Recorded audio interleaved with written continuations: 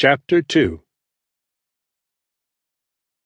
Enough of this conversation had been heard for all the bystanders to know what had gone on, and since there were very few people in Tower Creek who dared to badger the sheriff, and since everyone always wishes to take a fall out of the powers of the law, there was a good hearty laugh from the crowd in the bar-room as the sheriff went outside.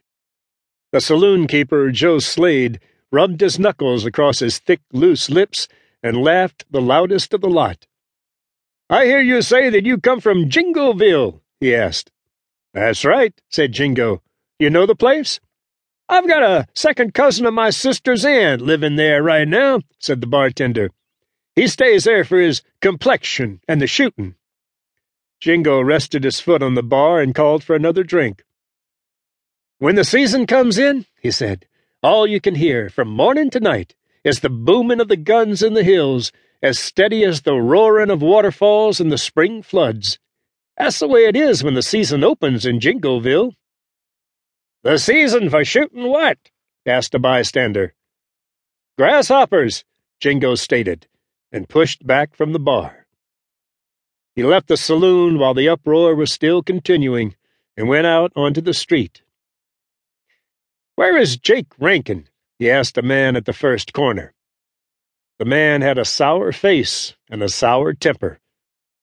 "Jake Rankin lives at the corner of Hope Alley and Hell Street," he said, and walked on down the boardwalk. Jingo was pleased. He liked what he had heard, and he liked the set of the stranger's shoulders and the towering height of him. He hurried to catch up with him. "Tell me about yourself, brother," said Jingo. "It seems like I've met you somewhere. In a dream, perhaps." "I meet a lot of people, in crowds," said the big man. "It's your eyes and your smile, I guess," said Jingo. "They've been haunting me." The big man halted, put his hand on a hitch rack, and stared. "All that I can't remember is your name," said Jingo. "I haven't got a name," said the stranger. "Your parents never able to make up their minds?" Jingo commented with sympathy. "No. Up in my part of the country, they never give names to the kids. They just say, you." "You're just a sort of a roustabout up there?" asked Jingo. "That's all. I help out in the kitchen, too, and dry the dishes after dinner, and get the mail and run the errands. What's your name, mister?" "Jingo is my name." "That's a good name. Jingle is a good name for a gent that rattles such a lot. Your folks have got you all dressed up in long pants, I see." "I dress up like a man once a week," said Jingo. "It'd surprise you what a lot of people I fool." "I'll bet it would," said the big fellow. "If you're through remembering about me, I'll go along." "I'm sorry you're not going my way," Jingo said. "I thought maybe you were a neighbor of Jake Rankin on Hell Street." "Are you going to see Jake on that street?" "I hear he intends looking me up, so I thought I'd just call on him and save his time." "What do you intend to peddle on Hell Street?" asked the big man. "Lead," Jingo answered. "That's heavy stuff for a kid in his first pair of long pants." "It's easy to sell, though," said Jingo. "Yeah, if you can make the right kind of a talk.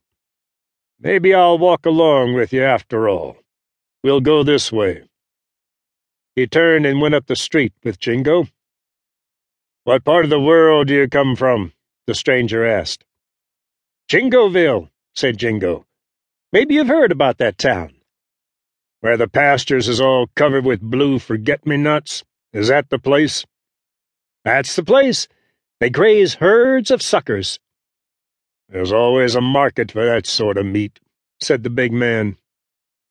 His sour, long, heavy-featured face relaxed in something that approximated a smile. "Still," Jingo said, "I can't place the right name for you."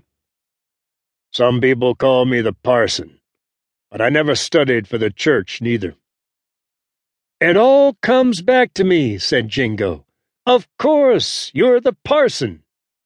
"And how long might you've known Jake Rankin?" asked the parson. "I never met